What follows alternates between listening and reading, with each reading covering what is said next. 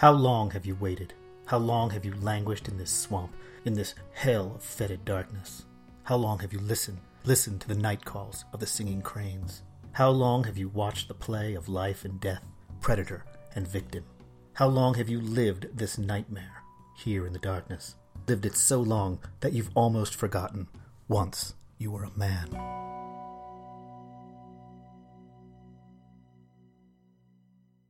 Hello everyone and welcome to the Nexus of All Realities, a Man-Thing podcast. I'm Paul Matthew Carr, your guide through the strange, the bizarre, and the just plain weird of 70s swamp-based monster comics. This week we'll be discussing Savage Tales #1 and the origin of the Man-Thing. But first, emails! That is, this would be the section of the show where I would read out all the emails I've received and answer them in a quippy yet informative manner. Alas, I have no emails. But I shouldn't be surprised since this is the first real episode I've done, so no one knows that I'm here. But now, you do know, and you have no excuse not to send me a message or a question or a comment or an insult if you're so inclined. I'd prefer that you didn't, but, you know, the world is full of all kinds. But how, Paul? I hear you saying in an imaginary voice in my head. How do we contact the show?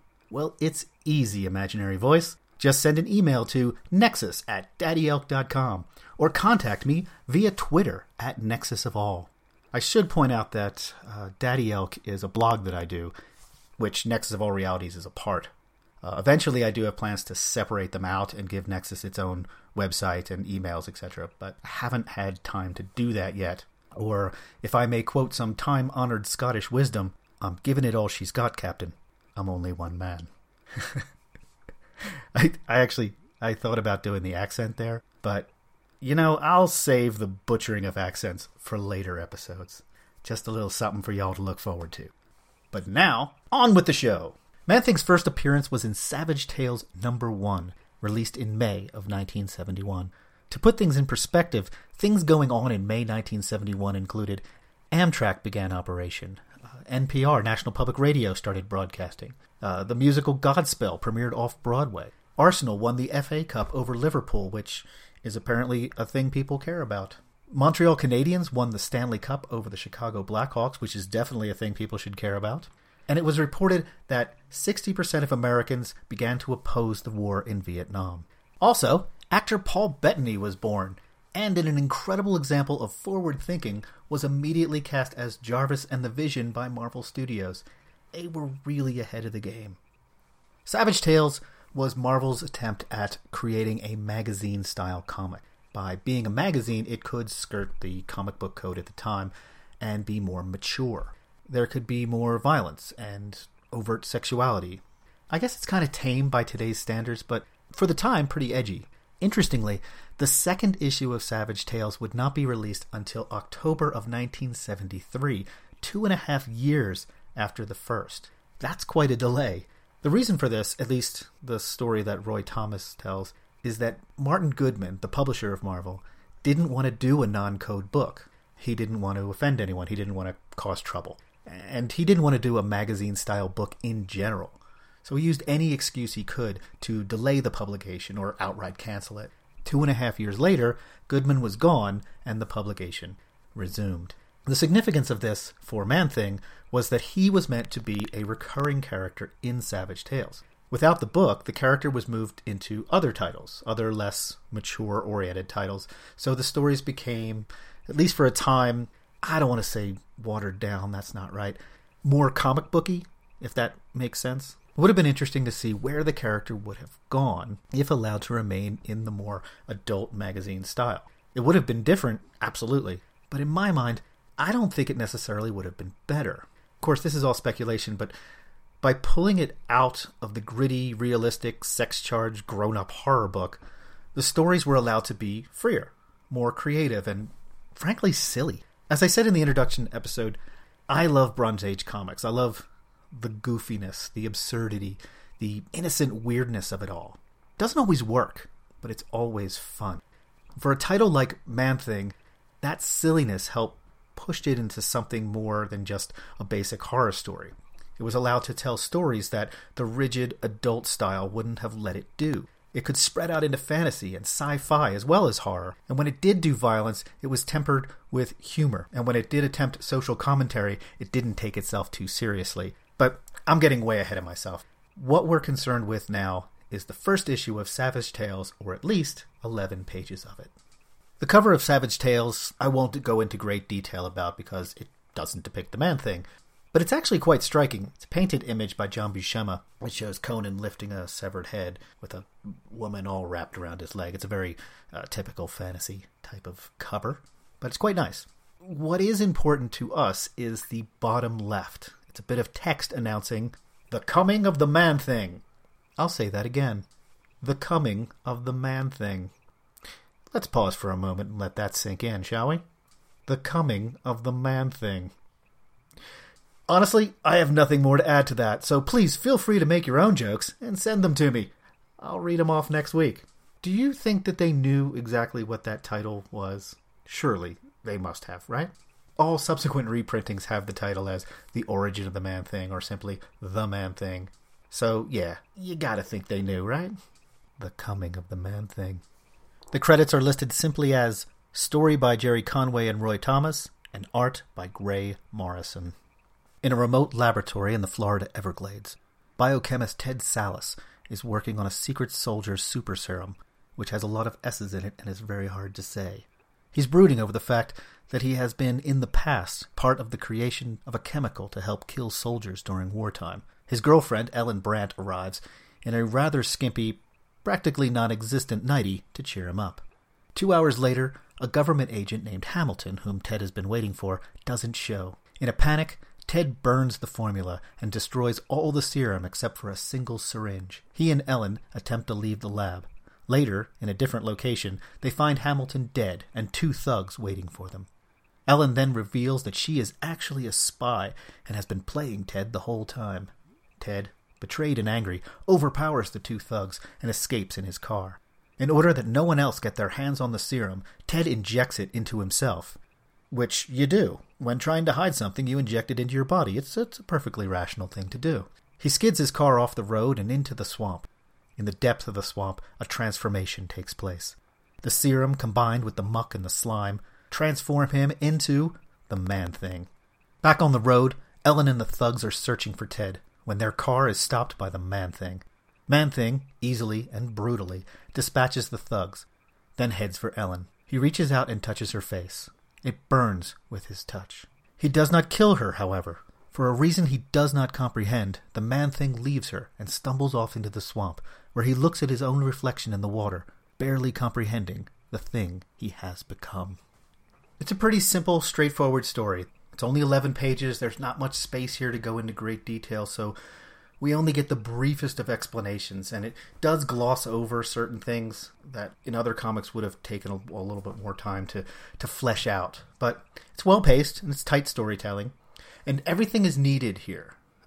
Although the details will be elaborated on and retconned to a certain extent, the essence of this origin will remain in all future stories. That doesn't mean that it's perfect, mind you. It does have some flaws. Before I get into that, though, I have to say that the real strength of this is the artwork. Now, I'm not very familiar with Gray Morrow, but his work here is stunningly beautiful. The black and white work extremely well, and this is a comic that was specifically created to be in black and white, so it's dark and it's moody. It makes the swamp an ominous place, and the Man-Thing himself is both a part of it and separate from it at the same time. He seems to ooze in and out of the background in dramatic shades and shadow. It's really quite gorgeous. The story begins in media res with the Man-Thing fully formed fighting an alligator in some really dramatic action shots. It really conveys his strength and casual brutality, and also his mindlessness.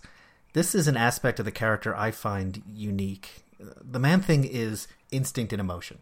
It is constantly reinforced that he does not understand the world or the people in it. All he understands is emotion and reacts in response to that emotion. He does occasionally get glimpses of who he was, the man he was, but these only serve to confuse him and to make him push away from his humanity rather than try to get it back. This makes Man-Thing different from, say, Frankenstein's monster, who, at least in the movies, is portrayed as a brute, but who wants to remember who he was and wants to be human again. Man-Thing doesn't care or even understand what being human is, let alone wanting to be it. In flashback, we get Ted Sallis feeling remorse for having created something in the past that kills. It's insinuated in a newspaper headline that it's napalm or something similar. And yet, he states very clearly that what he's working on will now kill as well. So, bit of advice, if you're morally conflicted about what you're doing, stop doing that. Just saying. That didn't make a lot of sense other than the fact that we need the formula to advance the story. He also says he doesn't even know what the serum will do, which frankly, I don't have much confidence in a scientist that creates something even he can't explain. This makes it all the more ridiculous that he injects himself with it rather than, smashing it or dumping it or dropping it in the swamp. Anything other than injecting it into your body. But again, this is needed to get the story where it needs to be. We need the Man-Thing created, so this is it. Ellen shows up in the story in the beginning she's naked. Or at least as naked as could be depicted. But essentially she's full frontal. This is the mature part of the magazine, I'm guessing. She coaxes Ted into bed, and he's fully dressed in one panel, then in the next is completely undressed. This happens in mid-sentence while he's talking, so it seems Ted Sallis is not only a biochemist, but is also a speed stripper. Either that or Ted stopped talking in the middle of a sentence, they had some happy fun time, and then he resumed talking exactly where they left off, which, kudos to attention to detail and all that. Ted and Ellen leave the remote lab and go somewhere. This somewhere is also in a remote part of the Everglades, so it's not really explained why they had to go there. I didn't understand why they just didn't stay where they were. It's as if there was a little bit more to this story that we're just missing. It doesn't hurt the story, mind you. I just found it a bit jarring. And Ellen Brandt is found to be a femme fatale, which is fine. It's an obvious twist, but nothing wrong with it per se. She does spend the issue wearing pretty much no clothes, even when she should be wearing clothes. This kind of takes away from the seriousness of her as a character, making her eye candy to be threatened rather than a viable threat. Her character will be elaborated on in the future, so that redeems this a bit. In fact, much of what comes in the future will serve to fix all the flaws in this origin story. Details will be filled in, backstory explained, missing time, and so forth. So I'm inclined to forgive the cracks in the story knowing what comes. But if all you had to go on was this issue, I admit you might be left scratching your head from time to time. Man-Thing in this story is shown to be a killer. There is no ambiguity about that. He dispatches the thugs violently. One, he snaps like a twig. It's really brutal stuff. In the future, for the most part, he will be seen as willing to kill, either on purpose or by accident, but it will be toned down significantly. And the burning touch is here. This, again, will become a significant part of the Man-Thing mythos. Although it's not directly stated here that it's because of fear. Ellen is shown to be afraid, so it can be presumed that the burning is fear-based, but it's not elaborated on at all. It's ripe for retcon, is what I'm saying. Overall, my snark aside, I'm very fond of this story. In many ways it feels very modern, while in other ways it feels very much a product of the era it was created in. As I said earlier, Savage Tales was an adult-oriented experiment, one that Man-Thing was meant to be a continuing part of, mature themes and content, but because of behind-the-scenes drama, this was not meant to be. As a result, the character will have a dramatic change in its tone and will go off in a very, very different direction. But the groundwork is here. The foundation that all other Man-Thing stories will be built upon is in this 11-page story, so you gotta give it some respect for that. Okay, so where can you find this issue, or rather, story? I found this one very hard to track down. There was a Savage Tales omnibus at one time, but I can't tell if that's still available or not. You can definitely find this story in the Man-Thing Omnibus, which is where I'm reading it from, and in Essential Man-Thing Volume 1. If there's any other places out there, I don't know about them. All right, I'm going to take a quick break here, and when I come back, I'm going to have a preview of the next episode. The Fantastic Arse is your guide to the Fantastic Four from the beginning of the Marvel Age of Comics in 1961 onwards. Each week, Steve Lacey and Andy Leyland cover every issue, spin-off, guest appearance and cameo, and more. And in 2015, we begin our journey through the decade that taste forgot. the 1970s. Join us as we take a look at The departure of Jack Kirby and Stan Lee. the Kree-Skrull War, The arrival of Marvel Team-Up. Bill Murray as the Human Torch, Creators including Roy Thomas, George Perez, Marv Wolfman, Jerry Conway, Rich Buckler and John Byrne. and of course, Marvel 2-in-1. All this and more at ffcast.libsyn.com and on iTunes and Stitcher. The Fantastic Cast. Insert catchy tagline here. Wait, what?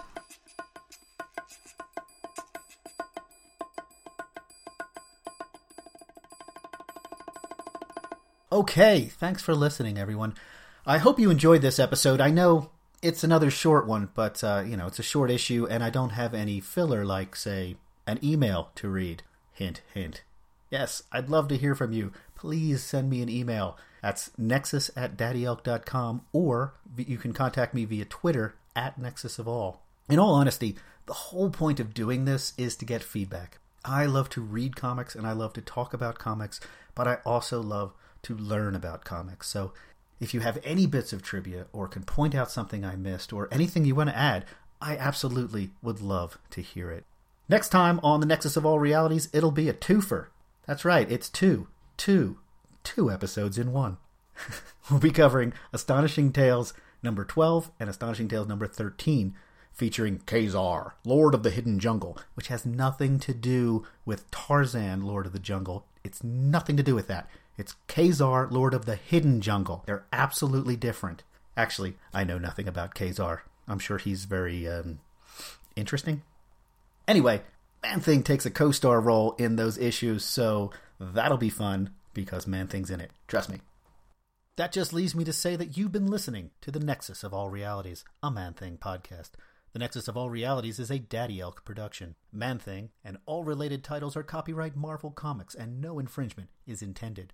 All materials used on this broadcast are for illustrative purposes only, and all copyrights are with the respective copyright holders. The Nexus of All Realities, a Man-Thing podcast, can be found on iTunes, Stitcher, and Google Play. We can also be found online at nexusofallrealities.com and daddyelk.com/nexus. Please visit and leave a comment. Also, if you get a chance, leave us a comment on iTunes. That'd be cool if you did. This podcast is for entertainment purposes only. Are you not entertained? Are you not entertained? That's it. Thanks, everybody. I'll see you next time. Bye.